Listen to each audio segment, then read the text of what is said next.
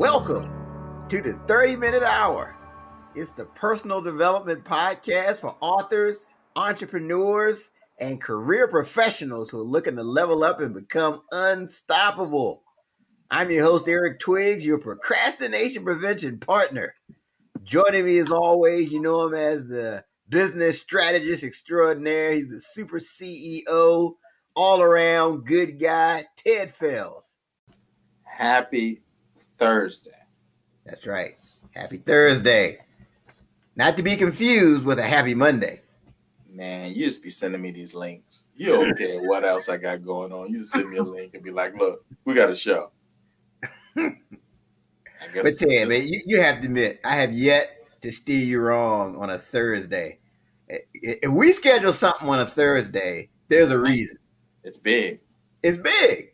Yeah. That person has a message that you need to hear like right away. We can't wait till our normal Monday episode. No. So we really got a special guest, and she's going to share some things with you that's really going to make you think about what you could, Ted, you and I talk with us all the time. We talk to people all the time. Well, I don't have time, and I can't because I've got this going on. I got a paper cut. I can't do it. This is another one of those episodes where you'll be like, okay, I have no excuses. I just need to find a way to make this thing happen. Yeah. Absolutely. Well, as you can tell, this is not your everyday podcast. No, it's not. Dwan, we do things a little different. Even if we go on every day, it's not your everyday podcast. That's right. We have episodes every day, but it's just not your everyday podcast. There is a difference. Now, certainly, I mean, some of you are watching us live. You can watch us on Facebook and LinkedIn and YouTube. Shout out to Dr. Rudy Jackson, who just chimed in. But then we record this, and you can catch the recording on Apple Podcasts and Spotify and any of those places that you like to get your podcast. Also, special shout out to those of you that are watching me on Instagram. We have the 30-Minute Hour Instagram page. So we have several of you watching me right now on IGTV. Shout out to you. And don't forget, don't forget. Get it together. Let me get a drink of water. It must be the altitude here in the DMV. Oh. That's right. So our guest is from Colorado, and she'll tell you all about the altitude. I just had an altitude issue right now. But don't forget to check us out on the What Now Movement Facebook page. That's right. We help you pivot and take things to the next level. Today's Thursday, Thought Leadership Thursday. We feature different thought leaders with inspirational information. So make sure you check us out. Ted? Yes, Eric. I've got something that's on my mind. Please share, Eric. All right. So today, in honor of our guest, who we'll introduce here shortly, I'm going to talk to you about how to become financially free. That's right. How to become financially free. So one of my favorite movies of all times is Indiana Jones and The Last Crusade. One with Harrison Ford and Sean Connery was his dad, and Indiana Jones, he's following this map. There's this point in the picture. He's following this map. He's trying to make progress towards his goal. He's in hot pursuit of the Holy Grail, right? He could see it. It's in sight. He gets to this point where he can see where it is. But there was this one big problem. So the Holy Grail, it was on the other side of what appeared to be this deep hole, this deep abyss, right? He didn't know what to do. There's this problem. So he had to make a choice, right? He could play it safe. He could stay on his side of the cliff, or he could just keep moving forward. He's looking at the map. The map is telling him to move forward. But when he looks, he sees this deep hole. So he's got this debate. Is he going to play it safe, or is he going to take a risk? So he presses forward. Right? He raises his right foot in the air, steps right into this abyss. We all know what happens. Those of us that watch the movie, all of a sudden, where his foot lands, this bridge all of a sudden appears. Right? His foot landed on the invisible bridge, and then he just kept moving. And as he kept moving, the next step started to reveal itself, and he made it to the other side and went on to get the Holy Grail. All right, so here's the big takeaway, right? This is the part where we need everybody's undivided attention, Ted. Right? We need your focus, right? If you're driving right now, like, thanks, Dwan, I appreciate that. I'm like you guys in the spirit. I'm just waiting to be introduced. Right. So if you're driving right now, this is where you need to pull over to the side of the road. If you're in the gym, you need to press pause on the treadmill. Anything else they need to do, Ted? Put the ham sandwich down. That's you right. Eat the ham sandwich right about now. It's time to put it down. It's about to get good. That's right. Put the ham sandwich down. We need your undivided attention. We're talking about how to become financially free. Here is the big takeaway from that story I just told you. Freedom is hidden on the other side of uncertainty. Yes, it is. That's right. Freedom is hidden on the other side of uncertainty. You have to step out. You can't stay in your comfort zone. And I bring that up because our guest today, she stepped out into uncertainty and she made it to the other side. Not only that, she's taught thousands of people how to do the same. Right? She's known as America's most sought after real estate investor. She started as a broke single mom who had been fired from Denny's. She personally flipped over 2,000 properties and taught thousands of people how to become financially free.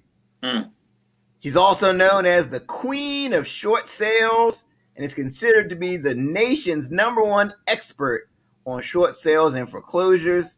She's written 3 bestsellers, Short Sale, Pre-Foreclosing Investing, and How to Sell a House When It's Worth Less Than the Mortgage.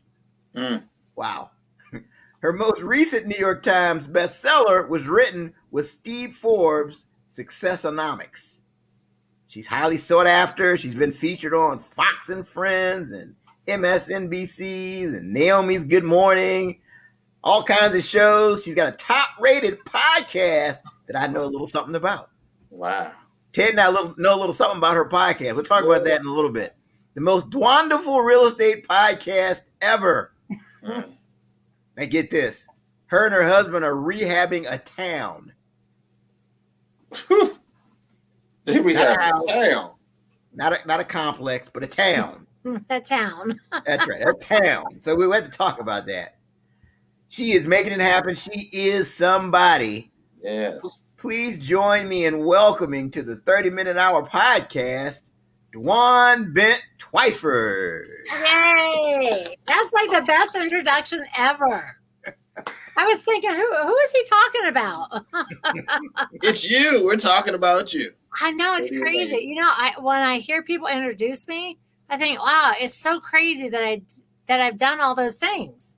Because I feel like some superstar should come like walking into the room. And I'm like, oh wait, that's me. Holy cow, I really have done all that. Superstar, absolutely. I love to hear it from somebody else. It's like, wow, Eric, I just feel like so special right now. No, I mean, certainly congratulations to you on everything that you've accomplished and how you've overcome the odds. I know our audience is really anxious to hear how you did it. I want to start from the beginning. I mean, let's go back to your childhood. I mean, when you were growing up as a child, what were you thinking? Like, what did you want to be when you grew up? You know, it's funny because just for everybody listening, I just had y'all on my podcast. So we had so much fun. I'm still laughing over all the things that we talked about. It's like, you two are my favorite new people in the whole world, honestly. Oh, wow. I can't wait to come out to DC and like hang out with you guys. So I actually grew up in a really, really small town outside Dayton, Ohio. And my parents are from Tennessee. So I was raised by kind of those strict Southern parents with the really strict Southern grandparents that like make you get a switch off the tree. Oh, that's real. Oh, We might be related. My biggest fear was my grandmother giving me that look and telling me to go get a switch. It was like, oh, please. Honestly, the threat of the switch should be the punishment because it's terrifying. You spend a half hour out there looking for the right ones, not too hard. So, I mean, I'm not saying I was not abused by my family, but I just grew up in like the country. I think I was abused by mine. Yeah. I'm telling you, I had, so we grew up in the country. We had 10 acres. And as a kid, we had like a horse and cows and chickens and a pig. And we had a garden and we raised animals, had them slaughtered every year for our own food, grew our vegetables, canned everything. And just raised with that super Midwestern, like work really hard, get a job, work for the man, retire in 40 years, and don't stray off of the path. That's the path. And my grandparents were the same. Just get a job, get the benefits, get this, get that. And that's what you do. And so that was just pretty much all I ever heard my whole life. So in the 70s, I graduated high school in 77. So in Ohio in the 70s, the big job was getting a job at like Ford Motor Company or General Motors. Those were the big. They were paying like, 3 times more than minimum wage. And those were like the big jobs. So my parents basically just said, you got to high school, get married, have babies, get a job at the factory, put in your 40 years and retire. And that was it. So I did. I got a job. I actually got my very first job out of high school. I got a factory job. Now, I don't know if y'all have ever been inside of a factory. In June, in the dead of Ohio, but it's so freaking hot. And you got to stand all day. And like people are like breathing. I was like, oh my God, why would you want this for your child? Like, why would you encourage me to do this? My parents would hate me. Why would they want me to get this job? And oh my God, I only worked there for 6 weeks. And thank God they laid people off. Wait, hold on. Most people don't say, thank God I got laid off. No. It's funny, Eric. They don't. I feel like looking back, my childhood was it was just very sheltered. I had curfews and I wasn't allowed to do a lot of crazy. And so I just had okay, I hear one of us echoing back. So I really learned everything after I moved away from Ohio and moved to Florida. So I didn't even know what it meant to get laid off. I was just working this job, and I knew I couldn't quit because if I quit, my dad would, you can't quit a job. We've got to work. So they were coming through. I was only there 6 weeks, and they were coming through with these pink slips, and I did not know what that was. So I asked someone next to me, because the whole factory got quiet. Like, you could hear a pin drop. So I asked this lady, I'm like, what's happening right now? She said, oh, they're giving out pink slips. And I was like, I don't know what a pink slip, like, what's that mean? She says, it means they're going to lay people off. I was like, okay, what does that mean? She says, that means like you're going to get sent home. And I was like, oh, Jesus, please let me get a pink slip. I was like on my knees. I was like, because then I could say to my dad, hey, I got laid off. I didn't quit. But I remember, it's so funny how you look back. I remember people around me, a couple of women especially, like crying. And they were so devastated. I'm like, oh, you should be thanking God you get out of this sweat. Why are you unhappy? This place is miserable. But these were women that were like in their 40s, and this is how they supported their families. But I was 18, I didn't get that. And so later, when I found myself in a situation where I had to support my family, it's like, oh, now I see why all those people were so devastated. I was the only person that was like, woohoo, I'll see you guys later. I'm out of here. And I was jumping out of that building. I was like, do not call me back. I mean, because, we may call you back. I'm like, no, don't call me back. I'm out. But later, I was that single mom. I was like, oh, now I understand why those women were crying. Like, this is my job. It's how I support my family. I'm just thankful. I'm thankful I got laid off, honestly, because I hate to even think I would have worked there for 40 years. And that factory is still in business to this very day. And I'm like, I drive by it once in a while. I'm in Ohio, and I'm like, oh, thank the Lord that you all laid me off. Because I hate to even think I spent my whole life there. Wow. So was it was Denny's where you experienced, having to provide and got fired? I got fired from a lot of jobs in my 20s. Actually, I got fired from most of my jobs in my 20s. And I was a good worker. So it wasn't my lack of not being a good worker, but everyone would always say to me, like, you tell everyone, because I did. I would, like, if I worked for you guys, I'd be there a week of saying, listen, Ted, here's what you need to be doing. If you did this and this and this, your business would run better. So I was always telling people that were above me that they could do a better job and where they were lacking, the things that I could see.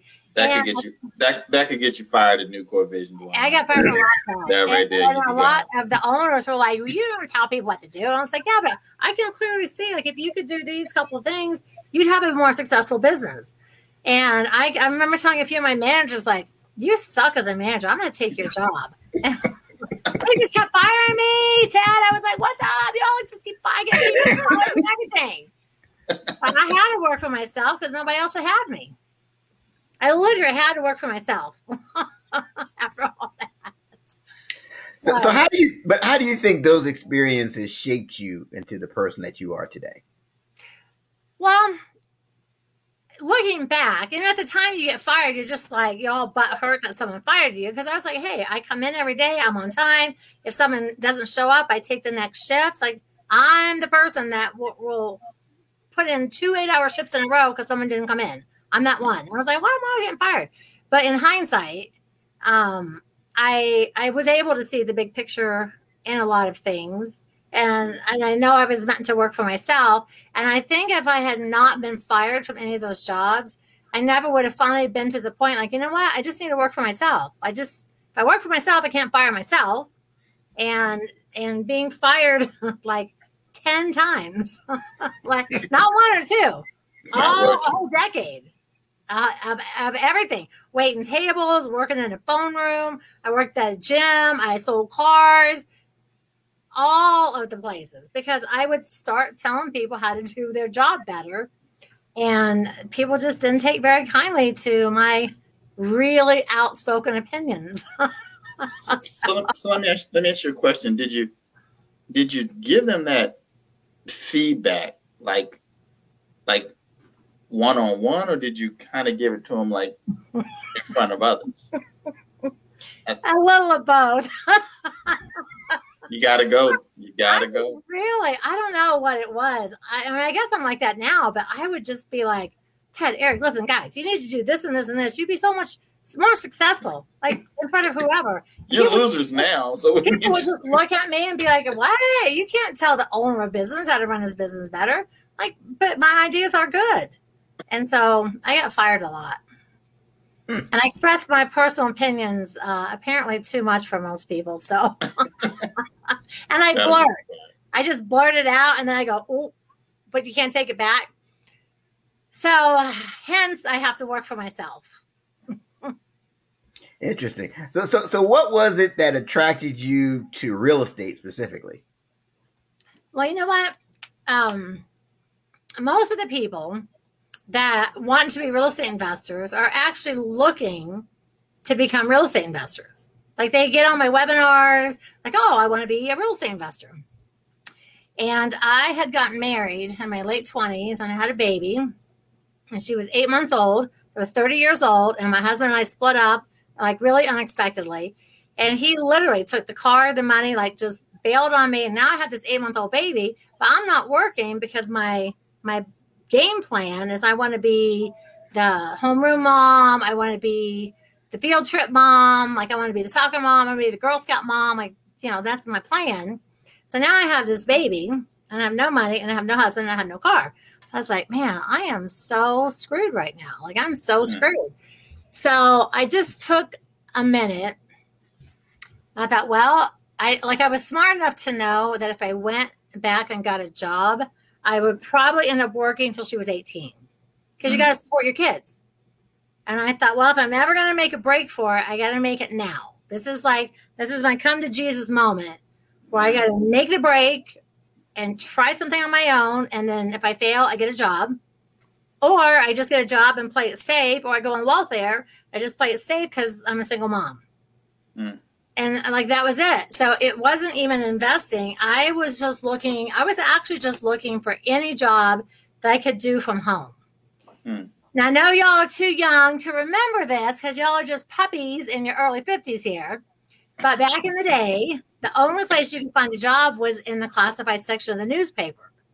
So I would go and call and make interviews and go show up at all these places. There'd be like 50 people applying for, the same job or multi-level marketing or whatever.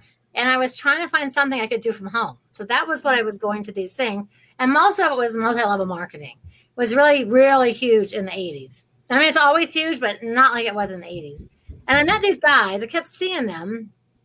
They said, we buy houses. We fix them up when we sell them.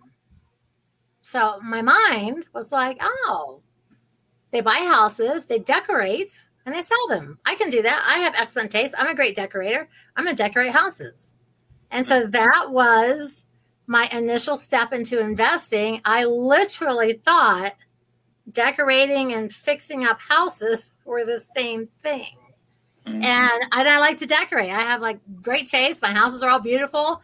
And it was not the same thing. So I didn't even really realize that I was becoming a rehabber. And you have to fix and put in toilets and sinks and cabinets and screens and tile and carpet. I literally painted the house, ordered carpet, custom made blinds, hung a bunch of pictures, decorated the house, and looked around and thought, God, this house looks awful. I'm gonna have to fix a couple things. But I didn't know how to fix anything. So I went to Home Depot and I took those Home Depot classes. And I learned how to lay tile and put together kitchen cabinets. And I learned how to build screens and how to pressure wash and how to paint. And I learned and I did it, like literally by the seat of my pants. So I really became like an accidental investor. I thought I was going to decorate houses for real. Wow. But I made $22,000 on my first deal. So a single mom in 1990, and you made $22,000 in one shot. It was like, oh my God, I'm so rich right now. I was like, woo, I'm rich. I'm going to do this again. And on my second house, I hit like some crazy jackpot because I made $50,000 on the second house. And I was like, oh my God, who makes this much money? I didn't know anyone that was wealthy. No person. And I was like, oh my gosh, I have like so much money in the bank right now. I'm just going to keep doing this. And then now it's been 30. My daughter's 32. So I just kept doing it. Just on a bigger and a grander scale. And then I started teaching other people. And then now I'm talking to you guys on the podcast. And that's just an incredible story. Right. It's so crazy. When I look back and I hear people talk about, rags to riches, I'm like, you know what? The fact that I really, truly did that, sometimes even still today, I'm just like, wow, I had cojones like that big to just like move into a house and think I'm going to decorate and sell. And I moved in it, lived in it with my daughter. And I look back, it's like, what on God's earth was I thinking? But I'm happy I did. I guess I wasn't, it never occurred to me I would fail. And I always had the backup of, I can always work. I can get fired from more jobs. I mean, it's not that hard to wait tables, and no diss on anybody waiting tables. God bless you for that. It's just not my cup of tea. And I don't know. I look back and I'm like, I don't even know how that all happened. It's so crazy. That second deal, though, that's what sealed it. That $50,000 check, I was just like, I called my dad. I'm like, oh, my God. Because my dad probably made like $30,000 a year or something working at his factory job, maybe less than that. I don't know what people even made in the 80s. Minimum wage was like, what, $3 or $4 or something? I don't even know. I just know I had like more money I'd ever seen. I was like, okay, I'm going to do this again because this is a lot of money and it's legal. And I'm in South Florida and not selling drugs. So, so in 1990, $50,000 a year was a good salary. So much money. I was just like, I would just look at my bank statement and be like, oh my God, I don't know what happened. And then I did that. I kept doing that for a few years. And then I started wholesaling. So wholesaling means that you get the house under contract, then you sell it to a rehabber. So you're not physically rehabbing anymore. And then that's when I started like making like money. Like I made my first $1 million wholesaling houses. I was like, oh my God, who has this much money? I was just like, I'm the richest person I know. And I was for a long time. I was like, I don't know anybody with more money than I've got right now. I don't know what to do with all this money. I just put it in the bank. I started buying rentals, and then of course I had to buy a house and a car and a boat and a red convertible, and you gotta buy all the bling. You gotta buy a boat and a convertible. I did. I had to have a red convertible. I had my boat. I had all the blingy stuff. And then later on, I was like, why did I waste money on all that stupid blingy stuff? Like, what does that even mean? But, when you first get rich, you're just like, or you're not rich even, just first make money. You're just like, woohoo, I'm going to buy all the stuff. And then you get all the stuff and you're like, okay, I'm going to buy rentals. That's what I'm going to do. I'm going to invest that money. And here we are. And I'm doing a town. Yeah, let's talk about that. Let's talk about that. How do you rehab a town? So it's funny when you and I, when we were all talking earlier, y'all live in Clinton, right? So my husband is from Clinton, Iowa. So I just came from Clinton, Iowa. So we go back for his high school reunions every 5 years. And so we've been going for 20 years. So the first time we went, I was like, this looks like a cute town. Like it could be like a little Hallmark town if somebody just put a little money into it. It's like a little river town in Clinton, Iowa. It's on the Mississippi River. Really super cute town that like time forgot. Like people just moved out of the downtown, and like out here they put a casino and they put a Walmart and Applebee's and out like in the outskirts, and people just left the downtown. So we kept going back, and on the last reunion, I was like, we should see like this town. It looks like time. It's literally like standing in time. We should see, what's happening like down here, if they're doing anything. And so we contacted the downtown, it's called the Downtown Coalition, and they are doing like a regeneration, a downtown, I can't think of the exact word, like a revitalization. They're doing a revitalization, and they have like millions of dollars in grant money. They have all this stuff. So I said, we should like buy a building. So my husband, y'all don't know him yet, but when you tell him a building, that means all the buildings. All the buildings. So basically, in the last 3 years, we have bought 20 buildings in this little 3 block. It's 3 blocks wide and 3 blocks deep. And we own like 40% of the whole downtown. I was like, oh my God, this town needs. Absolutely. So Dwan, you were talking about you purchased the 20 buildings. So tell us about that. You were in Clinton. So what we did is, we found, I watched, anyway, so we were, going back for these reunions and looking at this town, and I watch a lot of Hallmark movies. I'm like completely addicted to Hallmark and the cute little towns, and everything's a happy ending and the world is wonderful. And so I thought, this town could be turned around. It could be like a really super cute Hallmark town. Like we should get a couple buildings. And so we bought a building, and then we bought like a second building, and we bought one from a woman who was 78, and her husband had passed away. And she's like, I just want to move to Florida. I want to leave Clinton, Iowa. It's too cold. I just want to sell my building. And so we're like, okay, so we'll buy this building. There I am. So you're known as America's most sought after real estate investor. You're the queen of short sales. Like, how long did it take you to get to that level of expertise? Oh, man, I don't know. I started off, like my first couple of years, I just did like 2 or 3 deals a year. Because I would actually move into the house and rehab it while I was living in it. So my daughter was with me every day, and I moved until she started kindergarten. And then I was like, okay, well, time to stop moving into houses. I gotta, put this child in school, and this is where we're gonna live now. And I met up with another woman down there that was single, and she was working. We're like, you know what? 2 of us could probably do more than just one of us. And we just started flipping houses. So in the first, the first 6 or 7 years, we probably did maybe 200 houses. Wow. So we were really killing it. But, they're right now they have these things that are called REIA, REIA, Real Estate Investors Associations.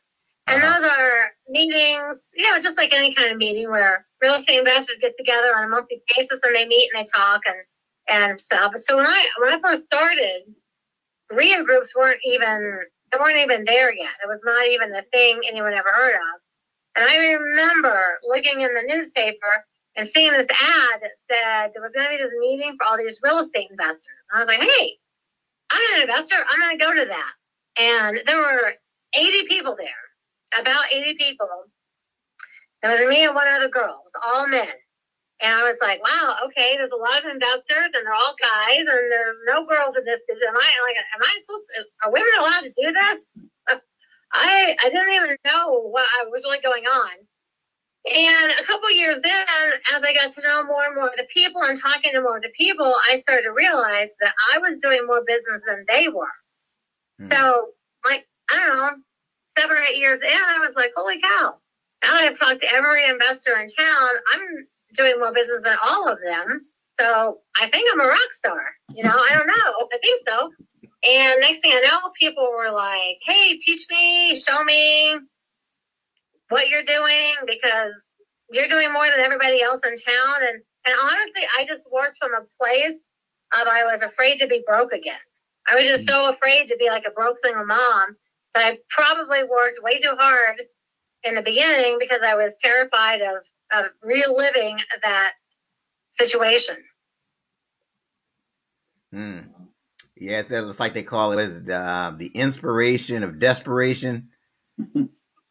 I was that person. Yes, I was. And, even though I'd made those deals and I'd closed those deals and I had a house at this point and I had my red convertible and I had all that stuff, there was still a place in my mind that was like, well, I don't know. Markets change. You could still go broke. You could still end up, being this broke single mom. And so I think I just overcompensated a lot because I was really afraid to end up, back at that factory, I think. Like fear of failure was much higher for me. The fear of going back to whatever was so much higher.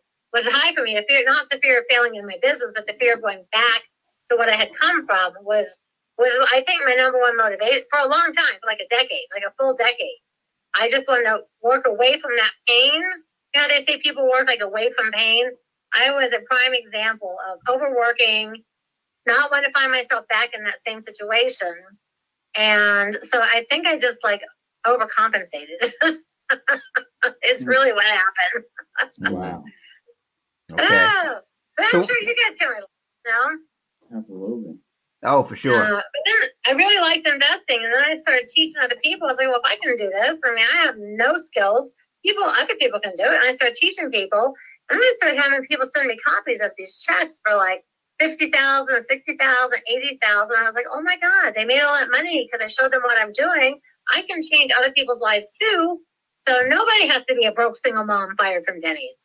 And that really got the bug for me to start teaching and educating and sharing with other people because I thought, well, heck, I have the least amount of skills of any person I knew when I started. Way less skills than any person ever because everyone that's learned from me was looking to do real estate investing. So I was like, hey, I'm going to teach it too. Wow. Yeah, so it's been the craziest ride. Wow. So what advice do you have for that person who's looking to get into real estate, but they don't know where to start? What advice do you have for that person?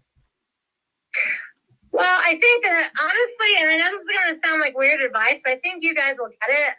The biggest thing that people do is they listen to their family and friends, and they listen to the naysayers in their life that say things like, Eric, you can't do that. Hey, come on, man, you can't be real estate investor. That's not how it works. It's just not that easy. If it were that easy, everyone would do it. Mm-hmm. And I feel like if people would not listen to the people around them, the naysayers, I feel like people would be more successful if they would just say, you know what, I want to do this. I'm going to go for it. If someone can do it, anyone can do it. And I'm not letting people stop me from my goal. Wow. So the one, as far as someone that's starting, I mean, how much capital do they need to have to start? Well, honestly, they don't need any. When you find these homeowners that are in foreclosure, all you have to do is do a sales contract, like a purchase agreement to buy a house, do a sales contract with those homeowners, and for real, just give them a $10 deposit. And then you can wholesale that to a person that rehabs or a landlord or somebody like that. You can wholesale that house for, 10, 15, 20, 25,000 bucks just by finding people that are in foreclosure. So when I tell people that they can for real do this with no money and no credit and no real estate license, I am speaking the truth and from experience. So all they need to do is figure out how to fill out a sales contract, which they're online, they're free. Find a homeowner in foreclosure. There's a cajillion of them right now, especially with COVID, and get them under contract and find a rehab or a landlord that you find at a real estate group and wholesale the property and make some money and get rolling. Wow. I mean, really, I know it sounds really super simple, but it really is actually that simple. Wow. It's just having the cojones to make the first step. And the people that are in foreclosure, they're in the public records. If you go down to the county courthouse in any county in the entire country, all the foreclosures, all the divorces, all the probates, the people that haven't paid their real estate taxes, it's all public record. So everything you need is actually at your finger. And now, of course, everything's online. So 90% of the courthouses in the country, that information is available online. Just get online to your county courthouse, look up the foreclosures, contact those people and say, hey, I'm a real estate investor. I want to help you out of your situation, even if it's your first deal. Tell me you're a real estate investor. And you want to help me out of a situation, and you just literally get a house under contract, find a landlord, which there's a million of those, and sell to somebody else for, a fee, for an assignment fee. Mm. Wow. So, like we said at the beginning, we've just taken an excuse from somebody that said, I'd like to get into real estate investment. I don't have any money. I can't put down a down payment. So, according to what you just said, it's still possible. It is. I have done, honest to God, I've done at least 1,000 deals where I filled out a sales contract for the state. You have to do for the state where you live. I gave the homeowner a $10 deposit to secure the contract. Because there's no amount of money you have to give a homeowner. You can give them $1, you can give them $2,000, you can give them $10. So I give them $10, and then I give myself, like 60 or 90 days to close on it. And I just find a rehabber or a landlord, mostly from the RIA meetings. And the RIAs are in every, like in your area where you guys are, there's probably 15 RIA groups up there. And you just go to one of the groups and say, hey, I've got a contract over here for sale. Who wants to buy it? And people will knock you down to get a contract because everyone's afraid to go out and talk to the people. That's the biggest thing is people are like, well, I don't mind buying houses. I don't want to have to talk to strangers. It's like, hey, they're in foreclosure. They're not going to kill you. They're looking for someone to help them out. And when you show up and say, hey, I've got someone I can sell your house to, we can split the profit, people will line up all day long to work with you. Wow. All right. And I know that sounds really easy. People are always like, Twan, it can't be that easy. I was like, listen, I'm telling you. Once I stopped thinking I was a decorator and I stopped rehabbing and fixing the houses up myself, I started wholesaling. I made so much money. I made like $500,000 my first year wholesaling because all I had to do was find people in foreclosure and hook them up with a landlord and make a fee. And I was like, well, that's not that hard to do. Everything we do is wholesale. When you go to the grocery store, they pay less, you pay more. They're the middleman. We just become the middleman. Mm. And that's why you don't need credit or money. So when people give me that excuse, I'm just like, no, give me another one. That doesn't work. So I don't know how to find people. No, it's public record. It's free at the courthouse. Give me another excuse. And then they run out of excuses. I'm like, okay, so now it's time to do it. Wow. It's an amazing story. I'm telling you. I'm about to quit my company. I'm about to go. Well, you know what? I've worked up in your guys' area. We've done a bunch of boot camps up in your area, and we've gone out door knocking, and we've probably wholesaled 50 houses up there in Capitol Heights. I've worked that area so much up there. I know the name of the homeless lady outside the McDonald's. Seriously. Every time we see her, she's like, hey, Bill, Duana, and we give her money. Wow. Wow. I mean, seriously, when you're on from DC, like, oh my gosh, you guys work in my area. So is there a rehab plan for this area? Well, the area where you guys live, actually, Capitol Heights is really a really good area. It's really, really up and coming, and there's a lot of what I call investor activity.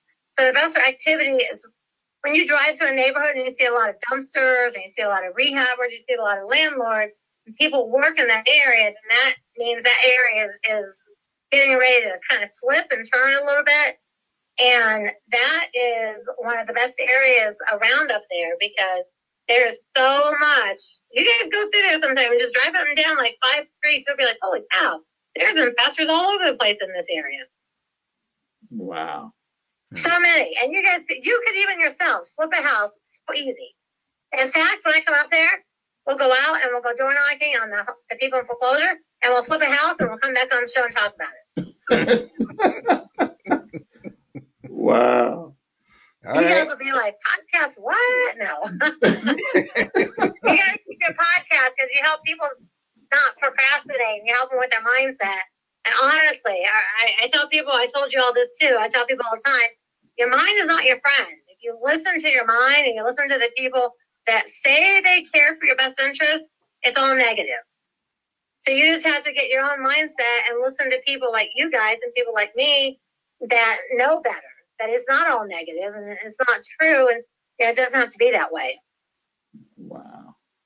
But the interesting thing is that the people that are doing the thing that you want to do, they aren't the ones giving you the negativity.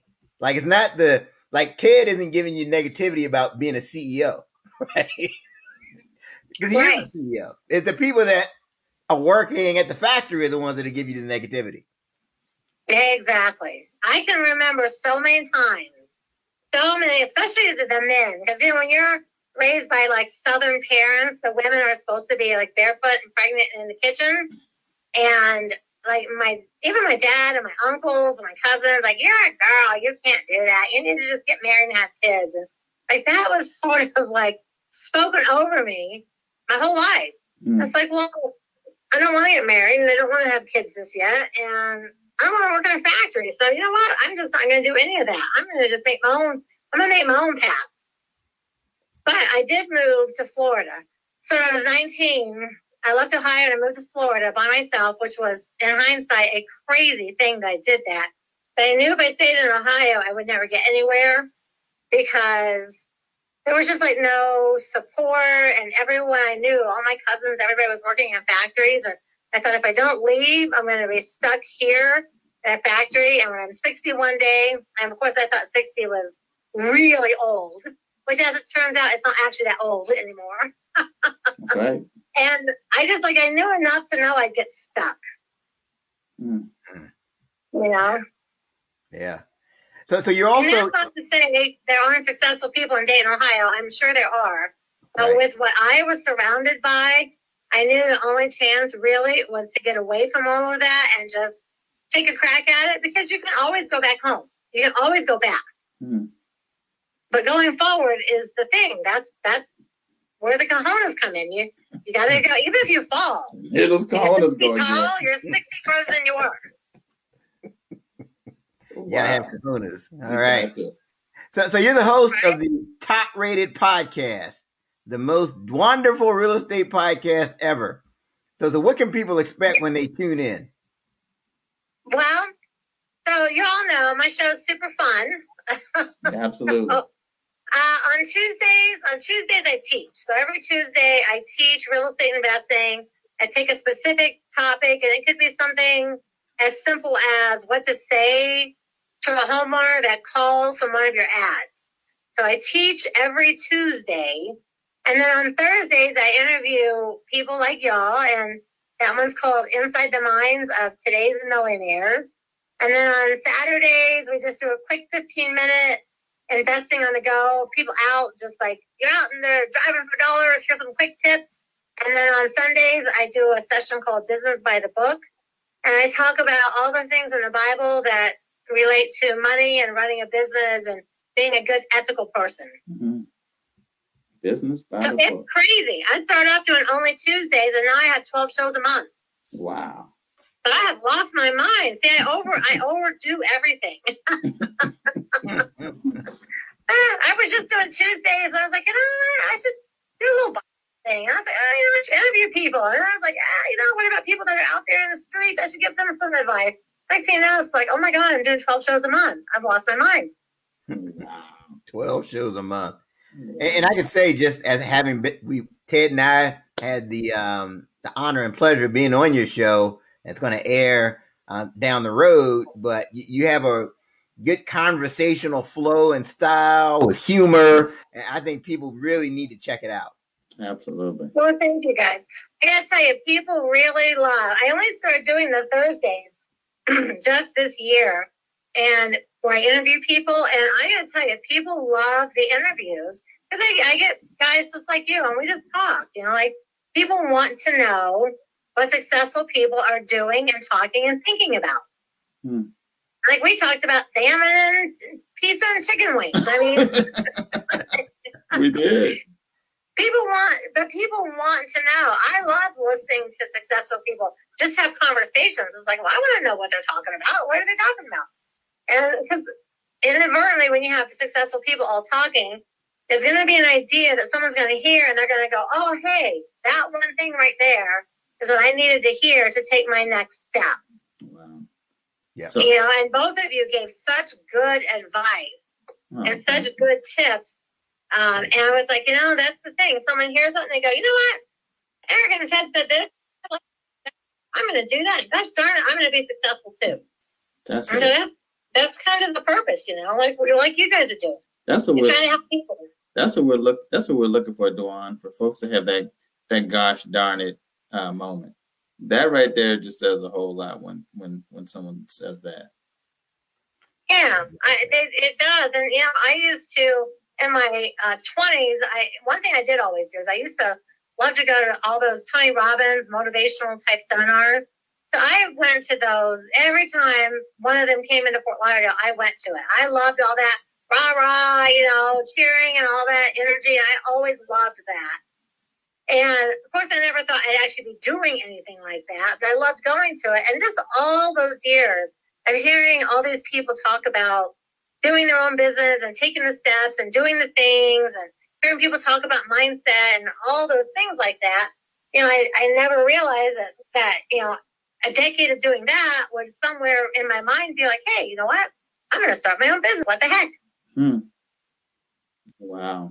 That's interesting. We have there's a question that we often ask our guests, because you're doing so many things, you have so much energy, and like what does your normal day look like? Like when you start your day, can you walk us through that? Well, it kind of depends on where I'm at. So I'm not going to try to be a vague answer, but we have the town in Iowa, Clinton. So when we're in Clinton, my day is different. When I'm in Colorado, where I'm at today, my day is different. And when I'm in Florida, my day is different. But all my days start with getting up and praying and having some time for myself and exercising or reading the Bible and eating healthy and taking my supplements and doing whatever I need to do first. Because I've learned over the years, when you jump up and say, oh, I'm just going to read this one email, you're sucked into 8 hours later, you're in your pajamas and you didn't do anything yet. So I have learned, so all my days start off with self-care. And then when I'm in Iowa, we're at our businesses, or we're working on something or rehabbing something. And I'm podcasting a lot. I do a lot of teaching, a lot of training, a lot of coaching. We wholesale houses still. So my days they're different, really. And when I'm in Florida, I'm kind of a bum when I'm in Florida. I tend to go to the beach a lot. I ride my paddleboard a lot. And I think Florida's like where I go just to be a bum. So Florida, when I'm in Florida, I'm usually chilling out and maybe having a rum runner out on my paddleboard. Nice. All right.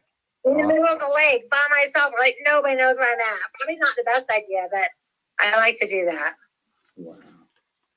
All right. So we are now at the part of the show where we go around the horn, where each of us give that closing thought that we want people to remember about this show, about life in general, help them become unstoppable. Well, Dwan, you're the guest of honor. What is your closing thought?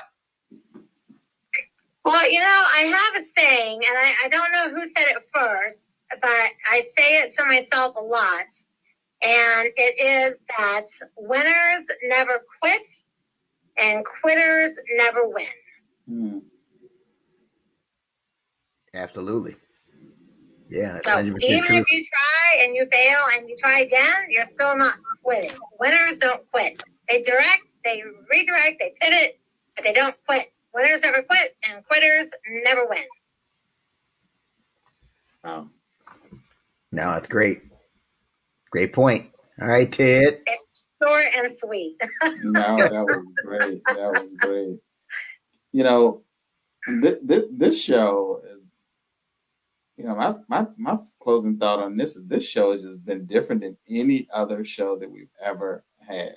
Sure. Like, there's never been a show that we lost the guest midway, and that we had to, for probably 10 plus minutes, 15, try to fill.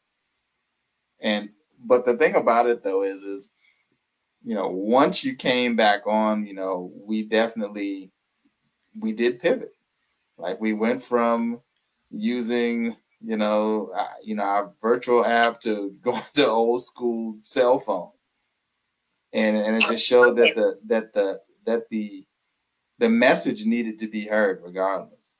Right. And I think that it just shows that, no matter what, kind of going back to what we always talk about, Eric, here, is that, like, when you're locked in that room and you have to get out and you have to figure out a solution, we felt that the message that you were sharing, Dwan, our listeners really needed to hear, and we were able to, to make that happen in spite of some technical difficulties. So we really appreciate your time. We're definitely going to need to have you come back and do something else. We'll probably ask you to log in from some other place other than your home or wherever you are. But altitude, right? Right, wherever. That's a good point right there. It's like, tonight we're all winners because we got disconnected. All the crazy stuff went wrong, but we didn't quit. We could have all just said, well, okay, it wasn't meant to be, and just hung up and gone on about our day. But right here, we just proved the point: winners never quit. We figured a different way out, and we made it happen. And now we're still talking and laughing and having fun. Yeah, and I'm sure people that are listening are like, "What's happening right now?" So it was great. Thank you. Yep, for sure. So as far as my around the horn, we, like I said at the beginning, it's easy to come up with reasons why you can't do something, or excuses, if you want to call it that. Yeah. Oh, I've got small kids. Oh, I just got divorced. Oh, I just got married. Oh. But I think, Dwan, you're an example that no matter what you're dealing with, there's always somebody who's got that same challenge, or even a worse challenge, who's making it happen. And You're exactly. I always think about that. So many people say, well, I've got kids. It's like, you should be doing it because you have kids. Exactly. Every excuse people have, they should just turn it around and do any business, not even mine, your guys' business, a podcast, being the superstar CEO, like whatever it is. People just need to stop making excuses. You guys are right. Just stop making excuses and just do something already. Yeah, I mean, time is short, and really you should be moving forward towards that thing that you feel led to do.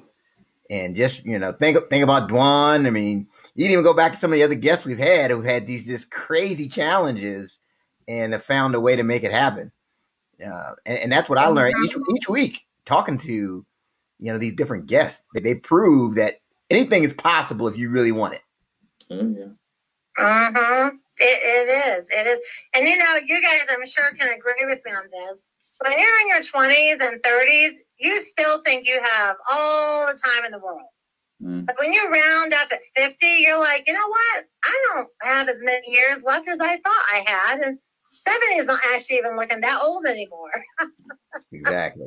And your mindset about time changes as you get older. So anyone in their 20s and 30s, like, oh, but when you get up 50, 60, your mindset about time really takes a major pivot because you start to recognize you're on the closing end over here. Like you're in the third quarter. You're not over there in the first 2 minutes of the game anymore.